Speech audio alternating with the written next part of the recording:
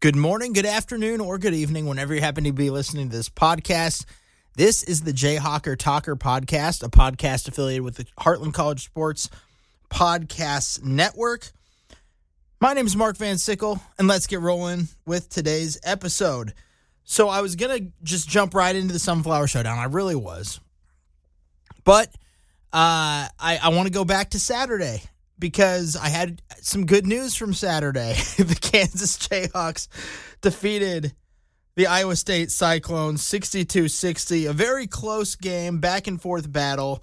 The Jayhawks were celebrating their 125th anniversary of basketball, celebrating that with some alumni, some coaching alums as well. A lot of history in Allen Fieldhouse, in that building, and on that day specifically. So, very cool event that happened in Allen Fieldhouse, Lawrence, Kansas, last Saturday when Kansas took on Iowa State and ended up winning 62-60. Grady Dick led the way with 21 points. Just a really fun back-and-forth battle with the Cyclones. And after that win on Saturday, KJ Adams was announced the Big 12 Player of the Week. Another big game from him. And KU continued to maintain their number 2 status in the nation. So, number 2 in the rankings in the latest AP poll. They were number 1 in the Cats Power Rankings this past week. And just a good weekend and past couple of weeks for the Jayhawks, really. And then it was time for the Sunflower Showdown. And by now, if you're a KU fan, you already know what happened. So, I'll just kind of go over it again. It was unfortunate. It was sad. The Kansas State Wildcats upset the Kansas Jayhawks 83-82 on Tuesday night in Manhattan, Kansas. A huge win for the Wildcats. Of course, the Jayhawks were hoping to get the win, but for Kansas State, this was like their Super Bowl. The Jayhawks are coming off a national championship, Big 12 title, everything like that. The Kansas State Wildcats, if they can beat Kansas in their season, that's like winning a championship to them. And that's not a slight on Kansas State at all. Maybe it's a little slight, but it's a huge win for Kansas State to beat the number 2 team in the nation. Yes, Kansas State ranked number 11 this past week. They did lose on Saturday to TCU. But it's like, okay, yes, Kansas State now has cemented themselves as a top 15 team with the win over Kansas. They've cemented themselves as a Big 12 title contender this year under first-year head coach Jerome Tang. And it's a solid season for Kansas State. I'm not taking anything away from Kansas State, but it is like their Super Bowl. They beat Kansas. They rush the court. They jump around. They start chanting FKU. Their coach gets mad about that now. Their new head coach, Jerome Tang, absolutely hates the FKU chant. He wants them to focus more on their program rather than focusing on the Kansas program, which that makes a lot of sense. I like that Jerome Tang's doing that. I think that this is going to help the rivalry in the long run. But, this was the Super Bowl for Kansas State to get this win at home by 1 point over the Kansas Jayhawks. And for Kansas, they're hoping this is just a little bump in the road in another Big 12 title run quest. Just a little bump in the road as they're trying to get their program's first ever back-to-back national championships. So, yeah, it's one of those things where you look at it, yeah, you're sad. They lost to Kansas State 83-82. You're bummed out as a Kansas fan. You look at all the different scenarios where they could have won that game last night despite a bunch of things. Yes, the refs were terrible on both sides of the ball. I'm not going to say the refs were anti-Kansas on the road last night in Manhattan. I know a lot of Kansas State fans, even a couple who were texting me during the game saying, man, these refs are horrible. The KU's fouling every time down and they're not calling it. Well, there was a lot of fouls called on both sides.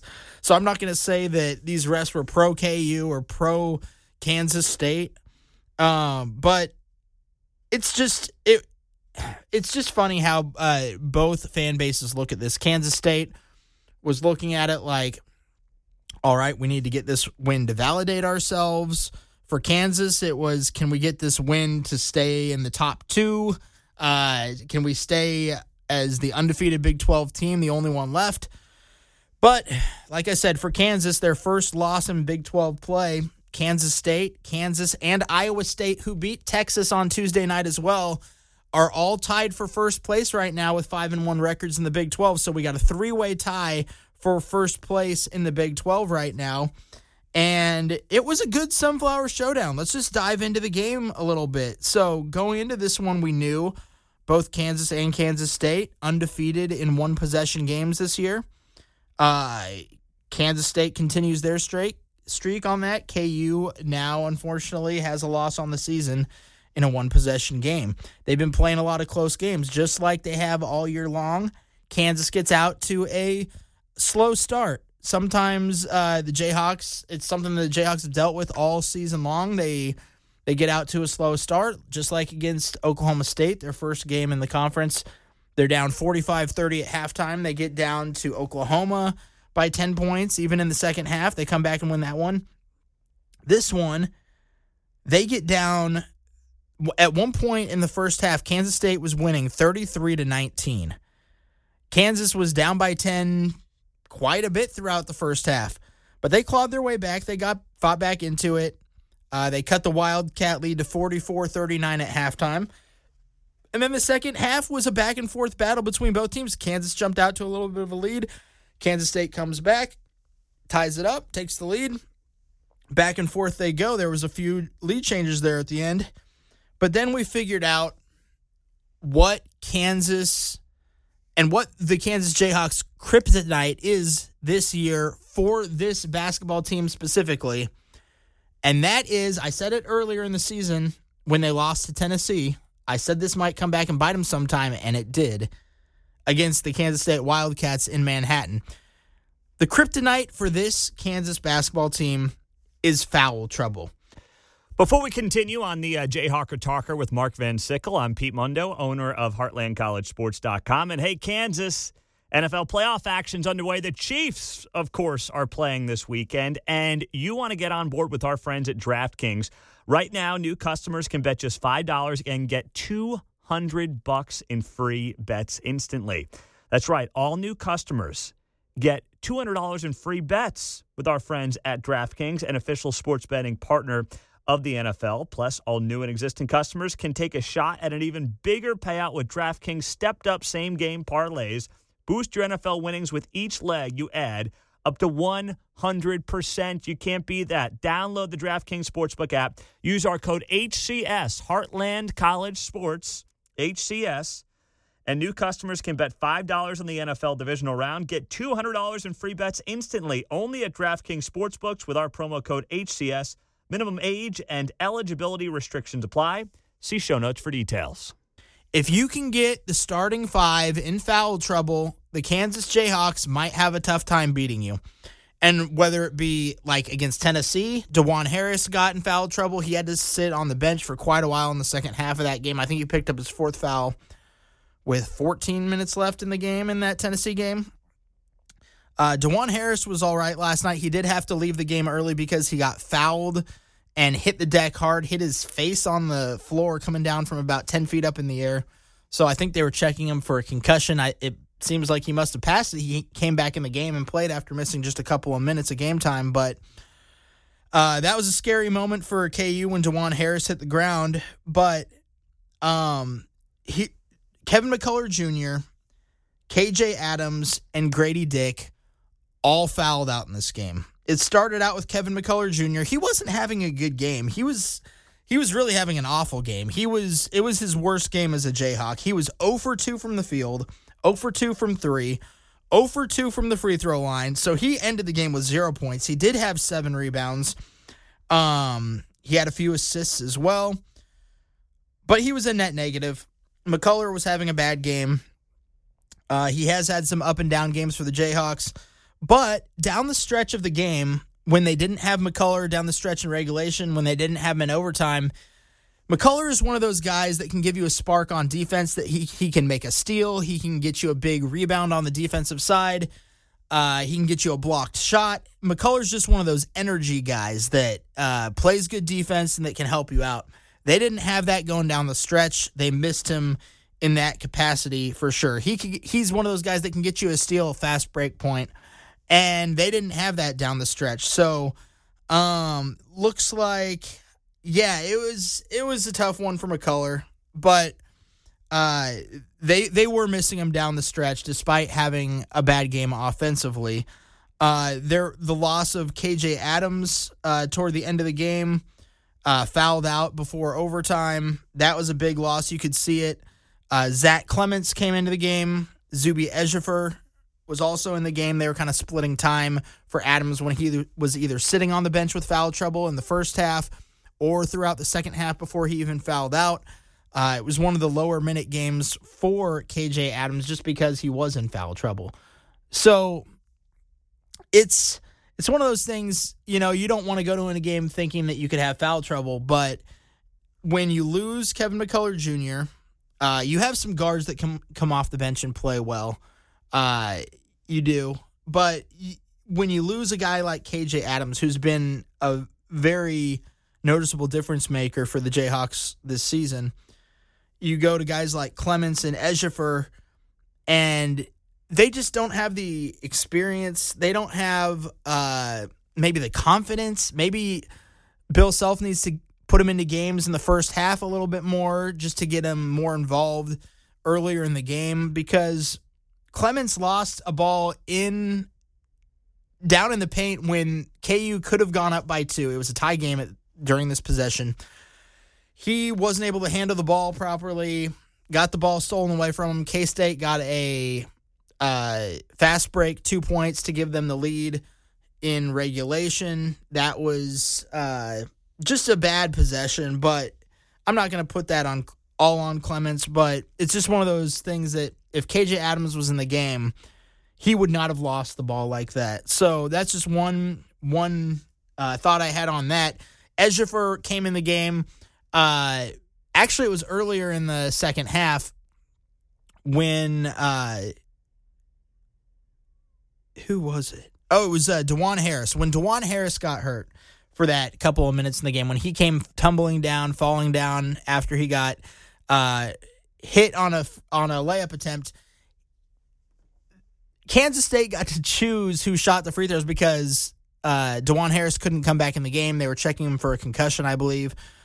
And so they picked Ejiofor to shoot the free throws for DeJuan Harris. DeJuan Harris is money from the free throw line. He probably would have made both of them.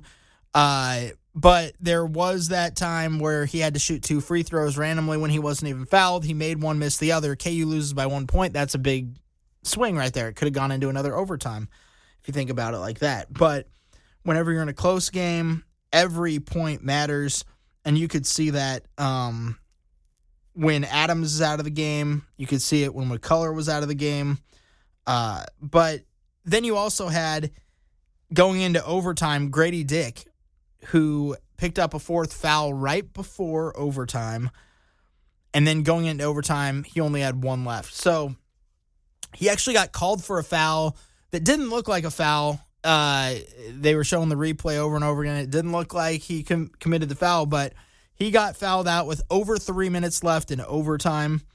Grady Dick was having a bit of an off shooting night. He was 1 for 8 from 3-point range, 4 for 13 from the field. He was 7 of 8 from the free throw line, which was big for the Jayhawks to keep him in the game. But in the final minutes of overtime, they were missing Dick. They really were. Defensively, he had a really big game defensively. 4 steals, 2 block shots, 7 rebounds, all defensive rebounds. Dick was getting after it. He really was. And when you miss Dick in overtime, when they send Dick to the bench, you're missing some things that you have with the freshman phenom. You've got defensively, when Dick is out there, he plays long. He has the ability to cover multiple positions on the court. And offensively, Dick gives the Jayhawks an immediate threat to penetrate from any position on the court. And he has that sharpshooter mentality where he can pull up at any time. He can hit a three right in your face. He has one of the quickest releases in college basketball, and that frustrates opponents. And in the final 3 minutes of a close game, when it's going back and forth, it's either tied, KU's up by 1, KU's up by 2. K-State finally took the lead with less than 15 seconds left in the game. But in a game like that, if you have a guy like Grady Dick on the court, I think you win that game in the final 3 minutes. You don't have to rely on every possession trying to get it to Jalen Wilson, who was overworked but had a heck of a game. So when Grady Dick fouled out, the Wildcats caught a break there. It was unfortunate, but it is what it is. DeJuan Harris didn't get into foul trouble. He played pretty much every minute after he came back into the game, after he missed a few minutes due to that fall earlier in the game. But, man, it was the Jalen Wilson show. Jalen Wilson finished the game with 38 points, career high, was leading the Jayhawks down the stretch when they had guys in foul trouble, when DeJuan Harris was out with the injury. And unfortunately, the biggest unfortunate thing of the night, it was a rare in-game blunder by head coach Bill Self. Bill Self is a Hall of Famer. He's one of the best coaches in college basketball, maybe the best coach in college basketball right now. And he made one of the biggest in-game mistakes I've ever seen him make. He called a timeout with the shot clock running down. Maybe you wouldn't think that's a big deal. But Jalen Wilson, who had 38 points on the day, had the ball in his hands. 45 seconds left in the game. Shot clock running down. There was like 5 seconds left still on the shot clock. Wilson pulls up to shoot a long-range three, and Self calls a timeout right before Wilson could release the shot. And the ref granted the timeout. Wilson finishes his follow-through. The ball goes into the hoop. At that point, the score was 82-81. Kansas was in the lead. If Bill Self had not called the timeout, if Jalen Wilson did what he was doing, he was just going with the flow of the game. He had no clue Bill Self was about to call a timeout. In his head, he knew there was just a few seconds left on the shot clock. He knew he was going to take that three-point shot. If Bill Self doesn't call the timeout, if it plays out exactly how it did, which was Jalen Wilson setting up for a three-point shot, Kansas takes the lead 85-81 with about 40 seconds left in the game. They would have won the game. If Bill Self hadn't called timeout, and if Jalen Wilson makes the shot and there's no timeout called, he did make the shot, so it would have been 85-81 if Self had not called the timeout. Then Kansas wins the game. Game over. That's basically that. So Bill Self in this game cost the Kansas Jayhawks a win. Took away a 40-point game from Jalen Wilson. Again, I'm not going to harp on Bill Self very often because he's a Hall of Fame coach, one of the best in college basketball over the last 15, 20 years. But that was absolutely mind-boggling. It was a frustration. Every fan was yelling at their TV at that point. KU could have been ahead 85-81 with just 40 seconds left in the game. But unfortunately for the Jayhawks, they called the timeout. They only had 5 seconds left on the play clock, on the shot clock, and they didn't get a good shot off on that possession. K-State goes down, calls timeout, has a good play call out of their timeout, gets an alley-oop dunk to go ahead 83-82. Yes, that was the final shot of the game. So Kansas State came out of their timeout, had a good play call, did an alley-oop dunk, took the lead 83-82. There was about 12 seconds left in the game. KU comes up, doesn't really have a good play call. Dribbles around. DeJuan Harris dribbles around, tries to get to the hole, fumbles the ball. Looked like it might have gone out of bounds off Kansas State, but it is what it is. Clock ended, game ended. Kansas State wins 83-82. So now we've got a three-way tie for the Big 12 Conference right now. Kansas, Kansas State, and Iowa State, all 5-1 on the season. fantastic Sunflower Showdown. I wish that it would have gone the other way. I wish Kansas would have won the game and still been undefeated in conference play, sitting alone at the top of the Big 12 standings. But Kansas State fought hard. They won the game in overtime. Kansas, we see that their kryptonite now is they don't have a deep bench. Like I said before, I mentioned it after the Tennessee loss. They're going to have trouble if they have to dive into their bench more than they need to. And last night they needed to because they had 3 guys foul out. And that's just the facts. That's how it is. So moving forward, Kansas just needs to be careful with their foul trouble. They need to get some of their other guys off the bench maybe a little bit earlier in the first half to get them into the mix, get them into the game. But not a terrible showing considering everything that was going on in that game on the road against a top 15 team. I'm not worried about Kansas after that game. I think they're going to be just fine. I still think they're going to win the Big 12. I think they're going to be a Final Four team. And I think they're going to compete for another national championship. So we'll see what happens from here on out. KU will return home to play in Lawrence, Kansas at Allen Fieldhouse on Saturday. They're playing TCU, another top 15 team. TCU number 14 in the nation right now, so that should be another great game. You got to get back in the winning column this Saturday against TCU. If you get another home win against a really good conference opponent like TCU, you're right back in it. You're still probably going to be a top 3 team next week, and you're going to be continuing to roll throughout conference play. So I'm still excited about KU and what they can do with this season. One loss to Kansas State isn't going to ruin that. It was a little bit of a bummer, but that's all right. We're going to bounce back from it and see a nice win on Saturday against TCU. Really quickly, wanted to mention the Kansas football program. They picked up another couple transfers this past week. They've got Demarius McGee, a cornerback from LSU, and Patrick Joyner Jr., a defensive end from Utah State, previously played at Miami as well. But this is just KU's been picking up transfers. Just like last offseason, they picked up a ton of transfers. Lance Leipold diving into the transfer portal, and that's where he's really going to make a difference in this defense that struggled at times last year. I think KU offense in football is going to be just fine.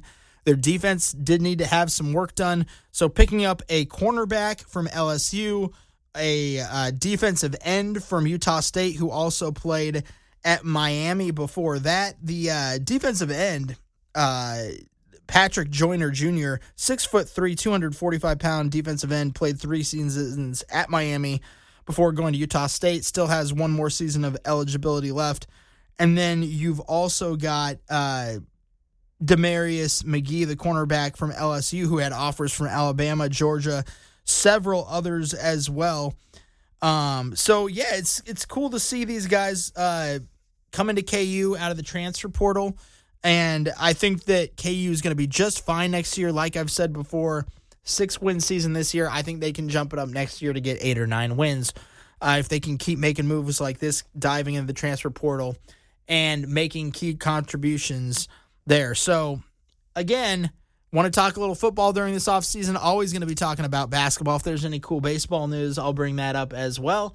So we'll keep talking about the Jayhawks and their programs as we see fit here at the Jayhawker Talker podcast. That about does it for today's episode. You can get at me over on Twitter at Jayhawker Talker or at Mark the Overseer. We can keep the conversation going over there. My name is Mark Van Sickle. You've been listening to the Jayhawker Talker podcast in affiliation with the Heartland College Sports Podcast Network. Go ahead and subscribe and download this podcast. Share it with a friend. Give it a 5-star rating. That always helps us as well. You can check out my latest article over there at heartlandcollegesports.com. I talked about how KU's kryptonite is being in foul trouble, so I did a little bit of a deep dive into that. And as always, keep sharing this with a friend. If you see a friend that likes KU, let them know about the Jayhawker Talker podcast. If you have a handful of friends, let all of them know about the Jayhawker Talker podcast as well. Let them know they can download, subscribe, and give it a 5-star rating. Until next time, rock chalk, Jayhawk.